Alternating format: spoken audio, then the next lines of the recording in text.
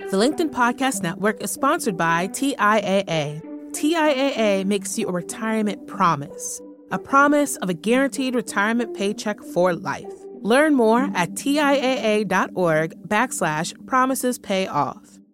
From the news team at LinkedIn, I'm Jessi Hempel, and this is Hello Monday, our show about the changing nature of work and how that work is changing us.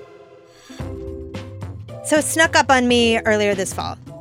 We were half a year into the pandemic, 6 months of being stressed out about everything from COVID to the election to childcare for my toddler. I'd been going and going, zooming and zooming, and thankfully it had mostly been going okay, except that I was just so exhausted, a stale feeling, so burnt out. And it wasn't just me. Sarah Storm, our producer, was feeling the same way. I threw the question out to listeners, and you all agreed you were feeling it. Which brings me to today's guests, doctors and sisters, Emily and Amelia Nagoski. They have a great book out. It's called Burnout: The Secret to Unlocking the Stress Cycle. Emily, Amelia, and I talk about what causes burnout. We talk about emotional exhaustion, how emotions work in our bodies physically, and we get to the fix. The fix to burnout and exhaustion and to all the bad feels we're feeling is not a secret. When we feel all the way through them, we get to connection, to the people we love, and to ourselves. And that, it turns out, is how you fix burnout. Here are Emily and Amelia Nagoski. Emily starts us off. So the original definition of burnout from Herbert Freudenberger back in 1976 included 3 components. It was work-related, and it had to do with decreased personalization, a decreased sense of accomplishment, and emotional exhaustion. And over the next 40 or so years, it became clear that the way burnout shows up in people's lives is different for women and men. And of course, there's no research at all on trans and non-binary folks around burnout because there's very little research into trans and non-binary people's experiences in general. Right. And I'm sure that's going to get better. But for now, I'm often going to be using this binary language of men and women because that's where the research is right now. Yeah. So it turns out that for men, it's more depersonalization. And for women, it's more emotional exhaustion. And as we were looking at the research, we were like, you know what? It makes a lot of sense that it's emotional exhaustion for women because of all of the work that we have to do all the time, smiling and being nice and meeting other people's needs and expectations and being really in control of the way we present ourselves so that we don't make anybody uncomfortable. And we get stuck in the middle of our emotions because we always have to pretend that our own emotions don't exist so we can create space for other people's emotions. So if we get stuck, that's getting stuck in the middle of an emotion is exactly how you exhaust it. So it's this recipe that exists not just in the workplace. Yes, we do that emotional labor in the workplace, but we do it in our homes. We do it with our families, whether it's the children we're taking care of or the parents we're trying to please or the friends we're trying to feel like we fit in with or support. There's barely any time or place that we can be fully ourselves and let our emotions move through and out of our bodies. You're speaking my language, right? I listen to that as a professional, as a working parent, as a mother, and I think, yes, that feels like my life. What's the relationship between stress, that stress that you get stuck in the middle of, and burnout? We define burnout as the experience of being overwhelmed and exhausted by everything you have to do, and yet somehow still worried that you're not doing enough. Mm-hmm. So when stressors come, the things that cause your stress are piling up into huge mountains, and you're still stuck in an emotion because you had to smile and be polite to that guy across the counter from you or who works across the conference table from you, and you had to shut down all of the rage and fear that exists in your life because of the times we're living in and the way that the world is right now. That is a perfect recipe for feeling like you're overwhelmed and exhausted. And there are so many stressors that you cannot solve. They're going to pile up. And we're not completing the cycle of stress as it moves through our body. And that is how burnout happens. But there's good news. Oh, right. There's good news. The great thing about the fact that stress is a phenomenon that happens in our bodies in response to stressors is that it doesn't actually require dealing with the cause of our stress to be able to complete a stress response cycle, because we're stuck in the middle. Like, we're all holding on to these emotions. Like, if you imagine traffic, if you're commuting home, remember back when we had commutes? You would either take public transportation or drive somewhere. And if it's a long, difficult one with really heavy traffic, like, your body just gets tenser and tenser. And that tension is there to help you evolutionarily survive a threat like being chased by a lion, right? And if you manage to outrun a lion, man, you run back to your village like shouting, and you tell an exciting story to your family, and they jump up and down, and you feel glad to be alive, and you love your friends and family, and the sun seems to shine brighter, right? So when you like get home finally from your commute and you slam your car door behind you, do you suddenly feel glad to be alive and like you love your friends and family and the sun shines brighter? No. You dealt with the stressor, like, you got home, you finished your commute, you escaped the stressor, but you didn't deal with the stress in your body. And we need to do both things. Yes, deal with the things that cause our stress, but we don't have to wait until those causes are gone before we start doing things that address the stress in our body. We have to speak our body's language, and that's going to be doing things through the body, like physical activity, like creative self-expression, like connection, hugging, conversation. I sort of inherently understand that stress is something I need to deal with. And that's why I have wellness. And wellness is on my daily to-do list. In fact, if I read you my to-do list, it's, you know, answer email from my manager, make smoothie, get half hour of yoga done, right? I work my way down that to-do list, and I check off half of the things, and I don't feel weller. Or like I've gotten the stress out of my body. Yeah. Achieving wellness is not a thing that ever happens. I'm so sorry. Even if I get to the bottom of the list? Come on. Yeah. I know, right? I know. It's not fair. But like, so wellness is not a state of mind or a state of being. It's a state of action. Wellness is the freedom to oscillate through all the cycles of being human. So it's feeling stressed and feeling safe, connecting with other people and being independent and alone, work and effort, and then sleeping and resting, crying and laughing, and in and out and up and down, and the yin and the yang, and the experience of that whole thing and the interplay of those opposites. It's not a state of being. It's a state of action. That, and I would say, if you are like doing the yoga every day, yoga's super good for you.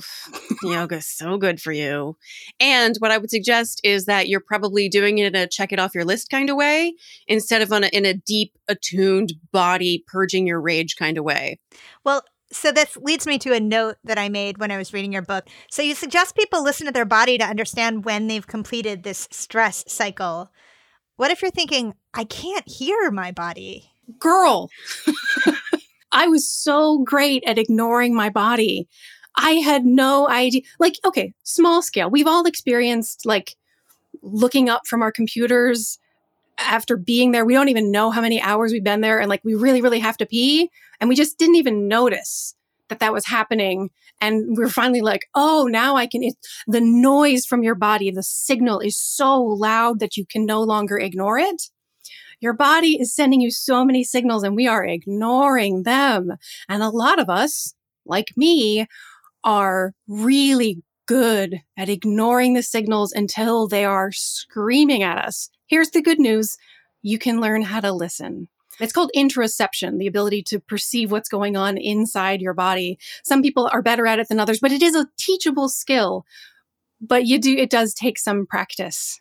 Well, so tell me a little bit about how the two of you came to writing this book on burnout. So it all started when I wrote a book called Come As You Are, The Surprising New Science That Will Transform Your Sex Life. I am first and foremost a sex educator, but it turns out that the best predictor of a woman's sexual well-being is, surprise, her overall well-being.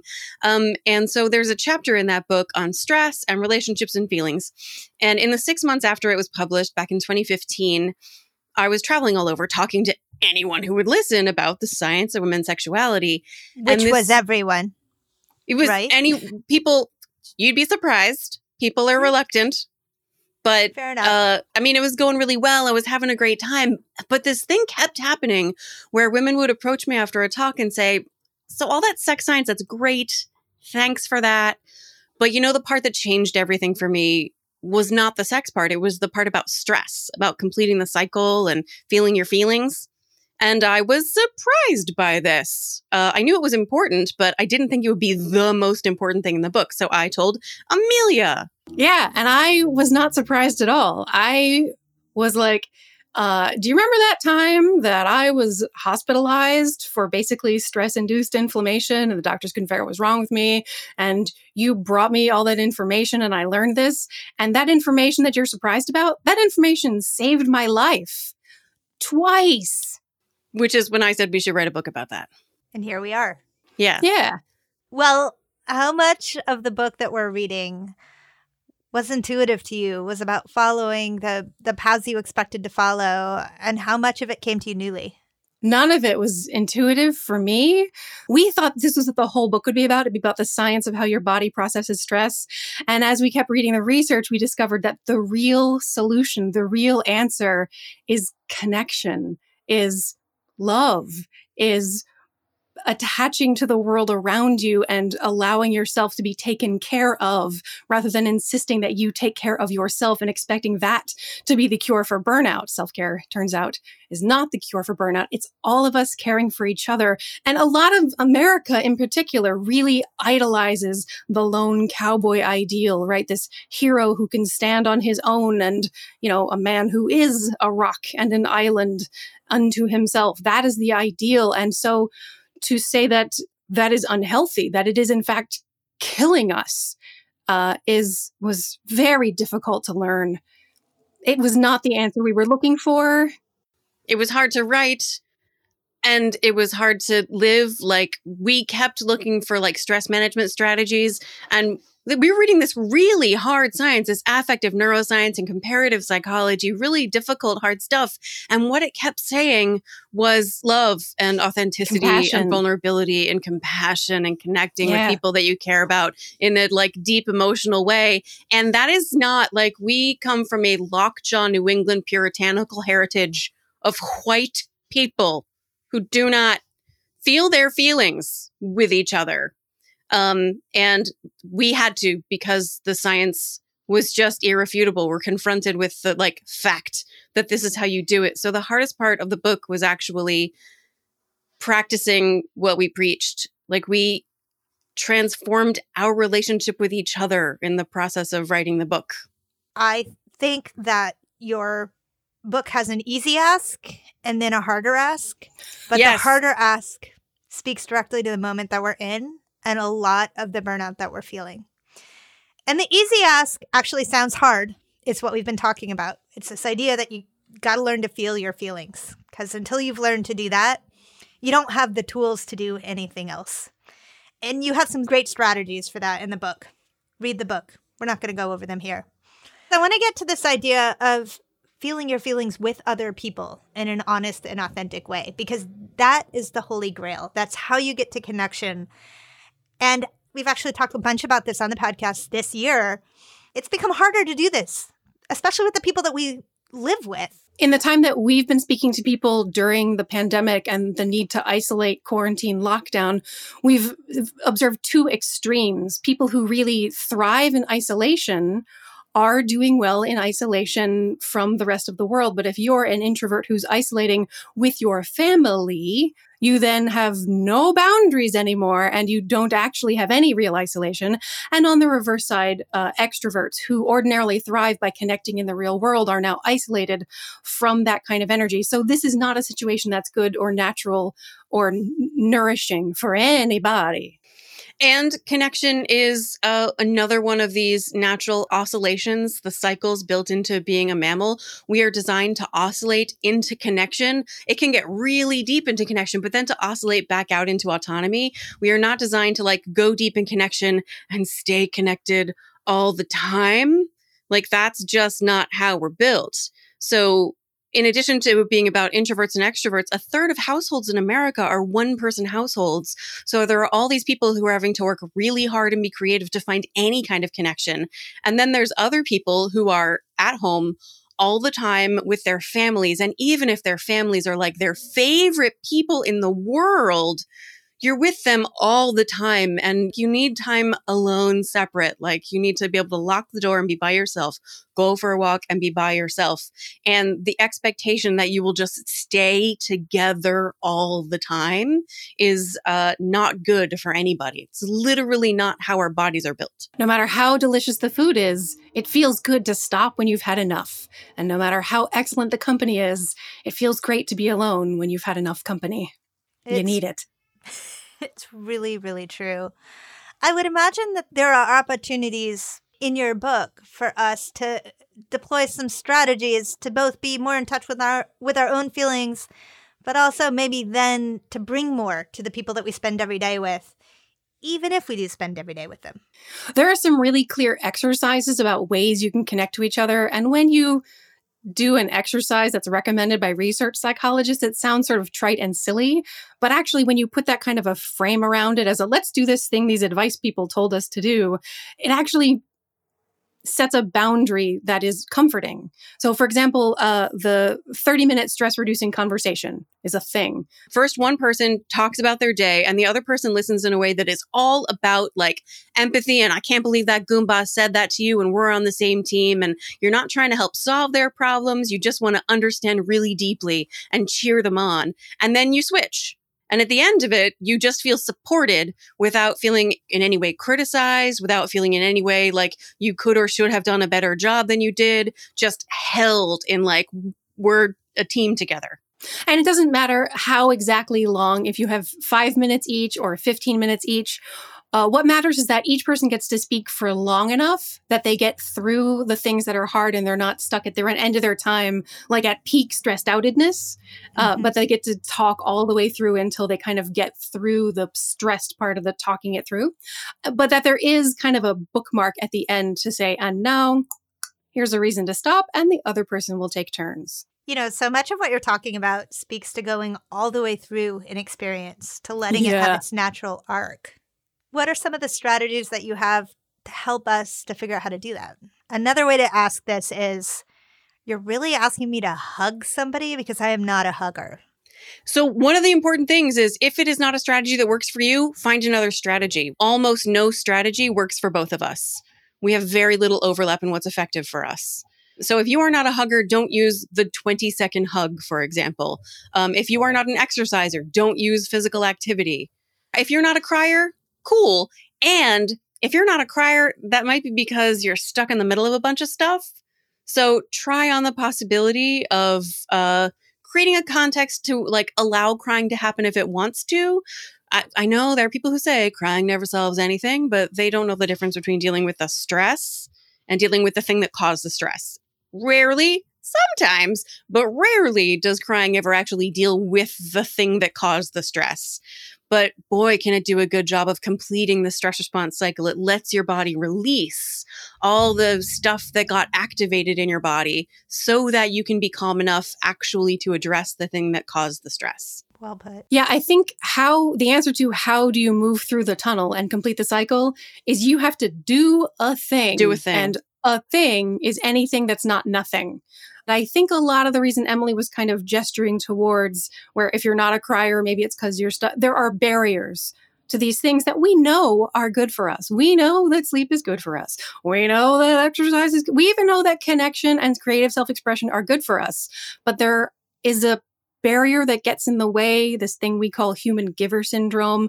But to shortcut right through all of that context, is just that society tells us some of these things are acceptable and morally superior, like physical activity is definitely good. You should definitely be doing that, and the world will applaud you for your efforts. But sleep? How dare you? That's lazy. You spend time in bed when you could be helping something. You could be helping someone else. So selfish, not just not efficient. It's a waste of time. You're spending that time sleeping when you could be double checking somebody's homework. I mean, it feels to me like you're talking about capitalism and patriarchy right here. I mean, yes, that is the problem.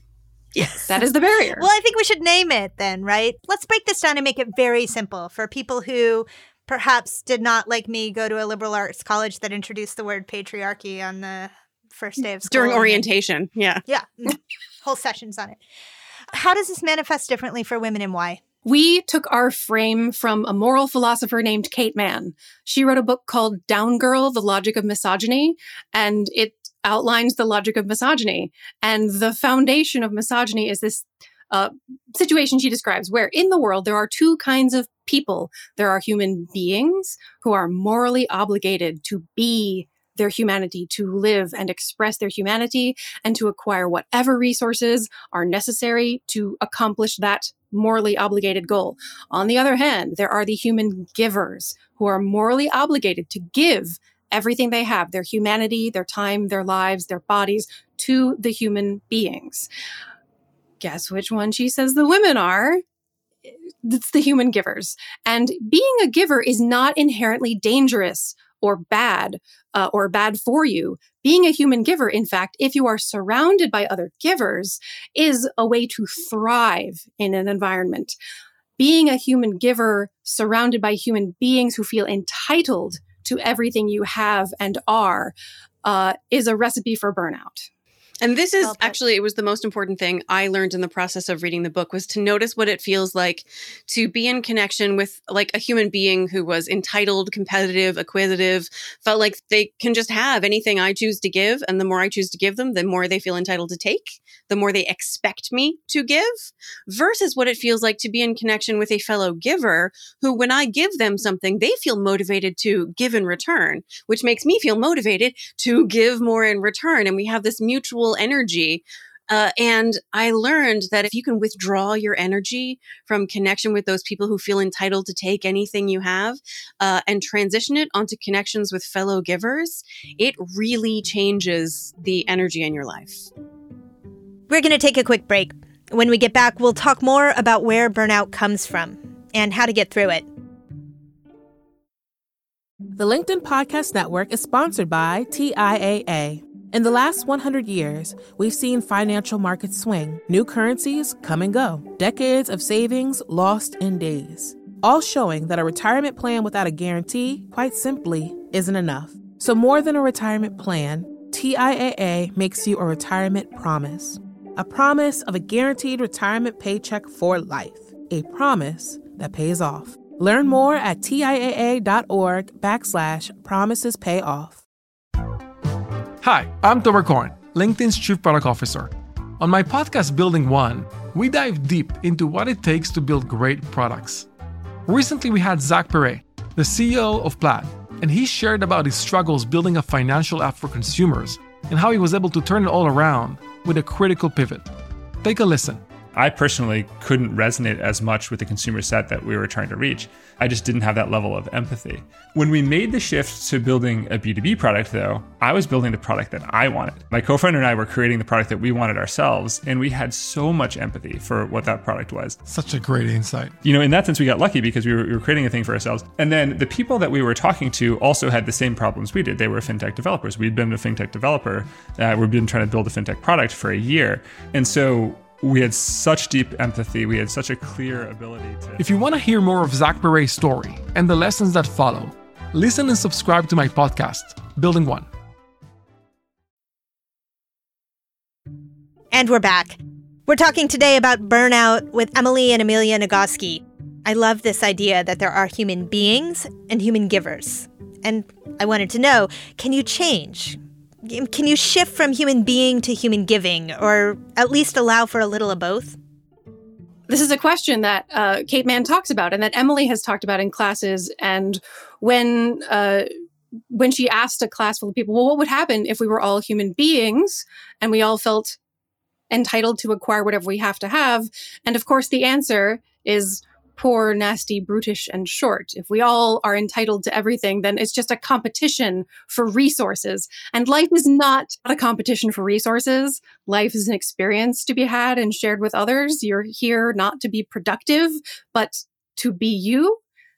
if you're surrounded by givers, you'll be constantly supported and looked after so that no one will slip through the cracks. So that when you come home from work at the end of the day, if there ever comes a day when we come home from work and you're exhausted and your partner says, you look exhausted, I'm gonna go make dinner, you take a bath and get a glass of wine, and we'll have a talk about it together afterwards, as opposed to you coming home exhausted from work and then being like, so when's dinner? We talk about this through the lens of gender, male and female, and there's a certain binary quality to it. But it seems like it is best understood through the lens of privilege, because if you apply intersectionality to this, whereas white women, for example, may absolutely be the givers in relation to men, they suddenly become the beings in relation to people of color. Yes. Yep. And it's lots of different layers of intersectionality. Disabled people often find themselves performing as givers to make sure they're caring for the emotions and comfort and convenience of other people and smiling to make sure that they can stay safe. They have to perform this. They have to be the givers who show up in that way. Poor people, immigrants, people who don't speak English as a first language when you're in America. Non-Christians when you're in America. People of color, for sure, all have to put on a face and make sure everybody else feels really comfortable and okay with the fact that they're in the room. And it's a lot of extra work to do. It's exhausting. Right. And it is important that people who do have any kind of privilege, like we're white ladies, Emily and I are, and we recognize that our whiteness has given us this sense of entitlement to the labor of people of color. That is a layer of our privilege that goes back deep in history. And our job, our work as citizens who care about the world is to turn inward toward that sense of entitlement and to ask ourselves where that comes from and how true is it? And really, what if we acted as givers towards these people who society is telling us we are entitled to? What if we instead ask, what can we give to them? What can we do to support and care for everyone around us? One of the most important things we think, it's so exciting that we're talking about this. No one has ever asked us about this before. Really? Thank you so much.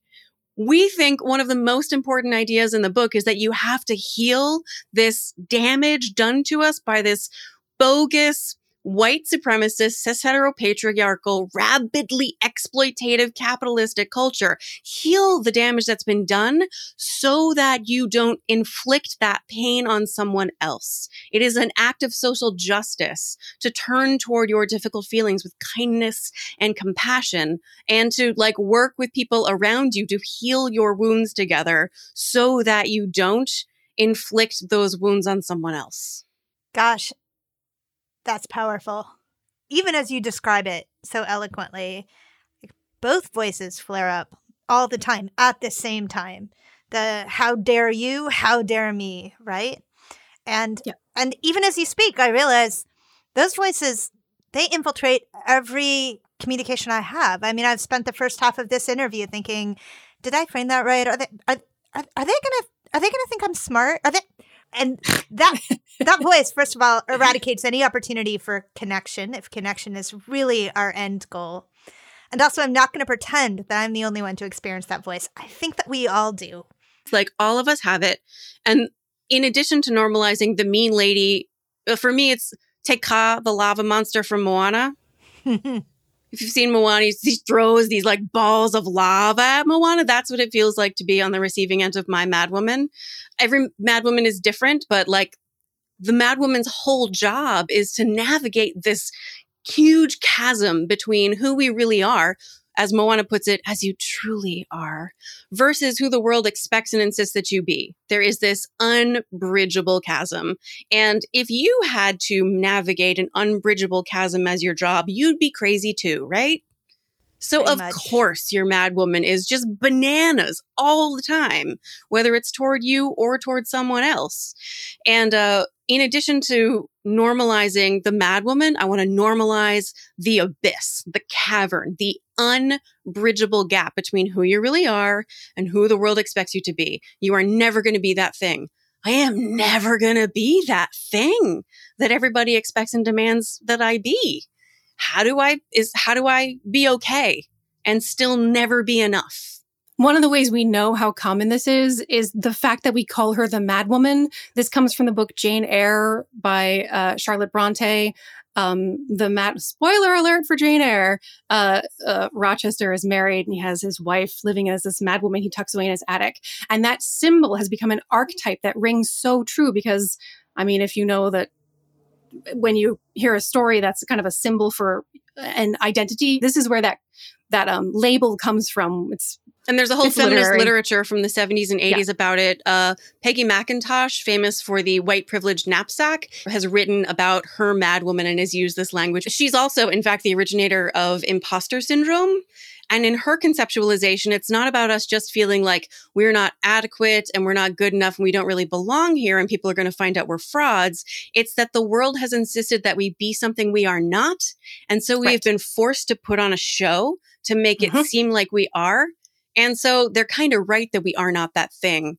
But just because we are not that thing doesn't mean there's anything wrong with us. Yeah. You need to be so prepared with so much knowledge in order to have the capacity to turn toward yourself with kindness and compassion and say, yes, the world is broken. Yes, I am never going to be what it expects me to be. No, it is not my fault. But yes, I am going to try as hard as I can to show as much compassion to as many people as I can. That is actually an impossible goal. And I recognize, God, it's hard.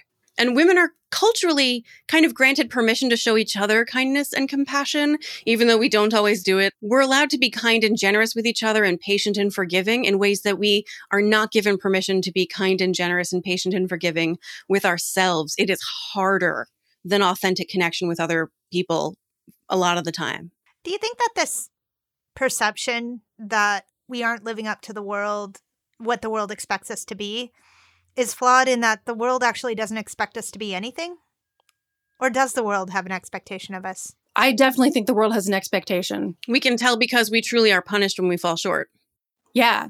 Like, so the list of things that human givers are expected to be is pretty, happy, calm, generous, and attentive to the needs of others.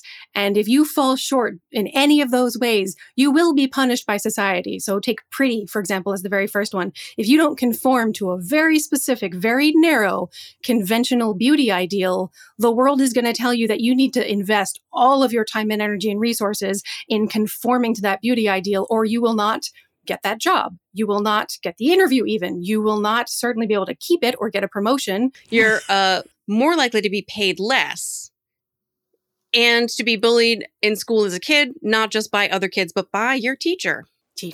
Absolutely. Point really taken. I kind of wanted to give you the answer like, yeah, like we put these priorities on ourselves and we just make it up and we beat ourselves up and it really doesn't matter, but it actually, like, it's real. I feel like I was like trying to say wink, wink, nod, nod, the patriarchy doesn't really exist, right? And you guys were like, right. Yeah, no, that's real. We know it's real because there's a multi-billion-dollar industry thriving on women trying to conform to that very narrow, culturally constructed beauty ideal. We know because people have jobs making the ads to tell us that we have to look like that in order to belong, in order to deserve love. Because it's codified in law, because it's codified in medical textbooks. There is one thing that, as much as you encourage us to really realize that we're never going to be enough and that isn't what we should aspire to be, you also enough in quotes. We will never be that I'm sorry, thing. You can't see the quotes. We will never conform to the culturally constructed aspirational ideal. And yet, you hold that purpose is important, that it is actually very helpful for us to connect to some sense of purpose. And by the way, if it hasn't arrived like a lightning bolt in your head, make it up. Come up with a purpose for yourself. Absolutely. Just because the culturally constructed ideal that you're supposed to conform to, I tried to make the quotes oral in that one. Just because that isn't actually a thing that'll necessarily fuel you and nourish you to be your best self and to live your most fulfilling life, that doesn't mean that you shouldn't aspire to something. We call it something larger, capital S, capital L. When you engage with something larger than yourself, it gives you a sense of meaning, of purpose and belonging that actually corresponds to very real physical health outcomes. When you connect to something larger than yourself, you live a longer, healthier life. We define meaning as what you make when you engage with something larger than yourself. So meaning is not something you find, it is a thing you make.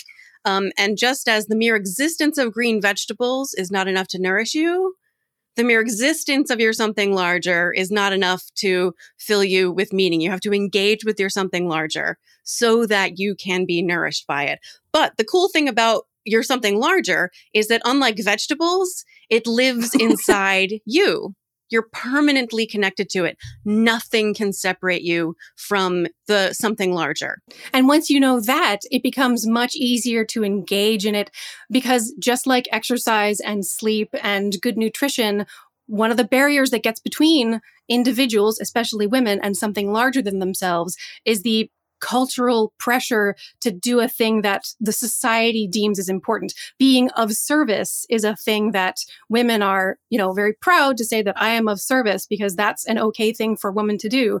For a woman to say she wants to leave a legacy, that is not quite as acceptable. And if that is your something larger, leaving a legacy behind, society is not going to be as approving, and there's going to be friction between you and the world.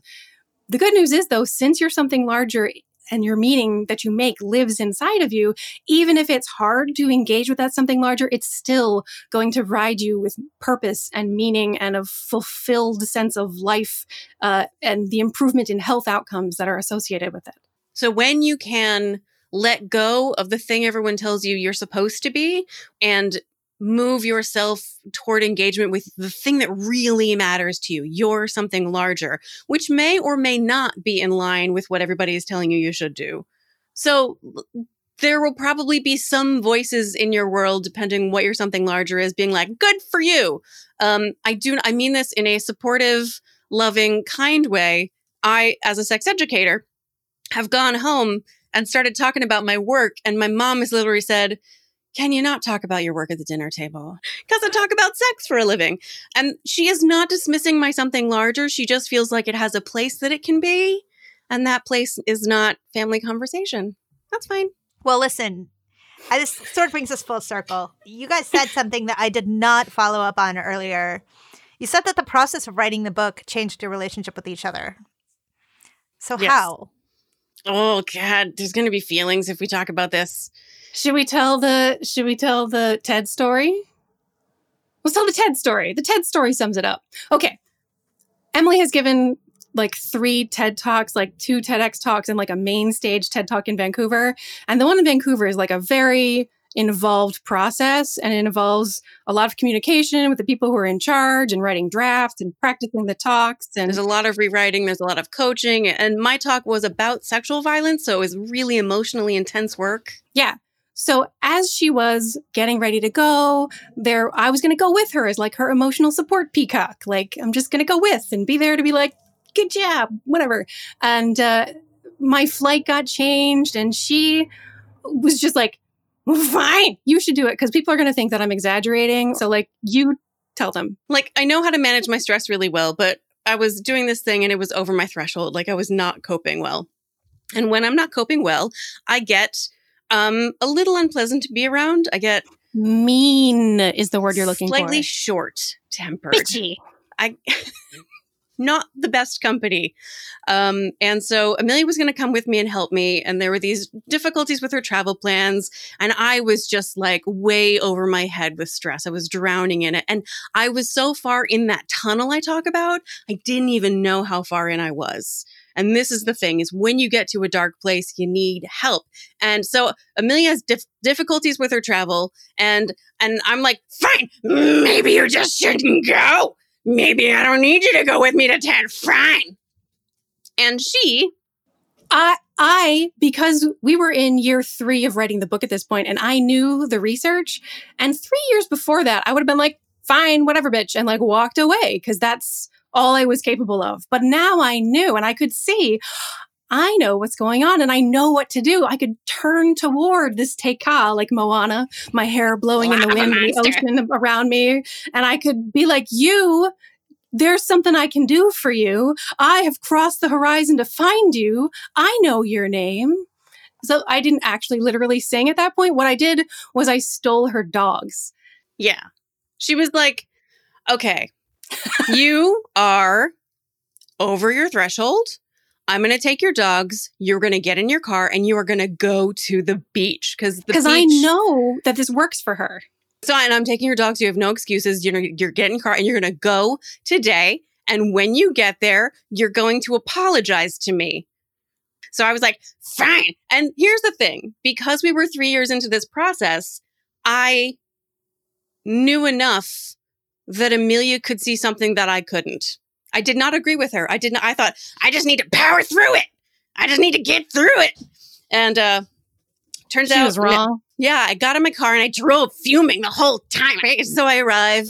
And like, as soon as I park, I get out of my car and I see the water rolling onto the shore and I can feel my chemistry change. Like my whole body just shifts gears. And I immediately start texting Amelia, you were right. I was wrong. I was totally over my threshold. I'm sorry. Thanks for taking the dogs and forcing me to take care of myself. And the only reason we could do that, right? Like, how many people have a person in their life from whom they can receive that kind of feedback and take it seriously, even when they don't yet believe them? And it's because we had been forced to understand that honest emotional communication is the hokey pokey. It's what it's all about.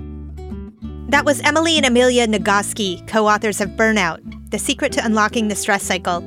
You can learn more about their work at burnoutbook.net. And we're going to talk about burnout this week at Office Hours. How do you cope? Our producer, Sarah Storm, and I will convene, as usual, on Wednesday afternoon at 3 p.m. Eastern. Join us. You want the link? You can follow me on LinkedIn at Jessie Hempel or email us at hellomonday@linkedin.com. Okay, now let's talk reviews. They help us so much. So once a month, I like to ask Sarah to come on the show and share one. If it's yours, email us and I'll jump on the phone with you and help make sure that you're getting the most out of your LinkedIn experience. Hey, Sarah. Hey, Jessie. Okay, so who have we got today? Today we have Elle Gwinnett, and they say, it's like Jessie knows what I'm stuck on and the questions rolling around in my mind. That's exactly what we're going for. If you are listening, Elle Gwinnett, please email me at hellomonday@linkedin.com and let's jump on the phone. Reviews really make a difference for us, so if you like the show, please take a moment to weigh in on Apple Podcasts or wherever you listen. Hello Monday is a production of LinkedIn. The show is produced by Sarah Storm. Joe DeGiorgi mixed our show. Florencia Iriando is head of original audio and video. Dave Pond is our technical director. Juliette Verreau, Cassidy Jackson, and Victoria Taylor fill our work lives with meaning. They know who we are. Our music was composed just for us by the mysterious Breakmaster Cylinder, and you also heard music from Poddington Bear. Dan Roth is the editor-in-chief of LinkedIn. I'm Jessie Hempel. See you next Monday. Thanks for listening. Emily, the call isn't out there at all. It's inside me. Okay, go ahead. Go ahead, Emily. Moana is the Maori word for ocean. She's not called by something out there. She's called by something inside herself. She called herself to cross the ocean and restore the heart of Te Fiti. I am a recent convert to the film. And now having a toddler at home and looking for good films with strong female characters, Moana is amazing. Lin-Manuel Miranda, he's our only hope.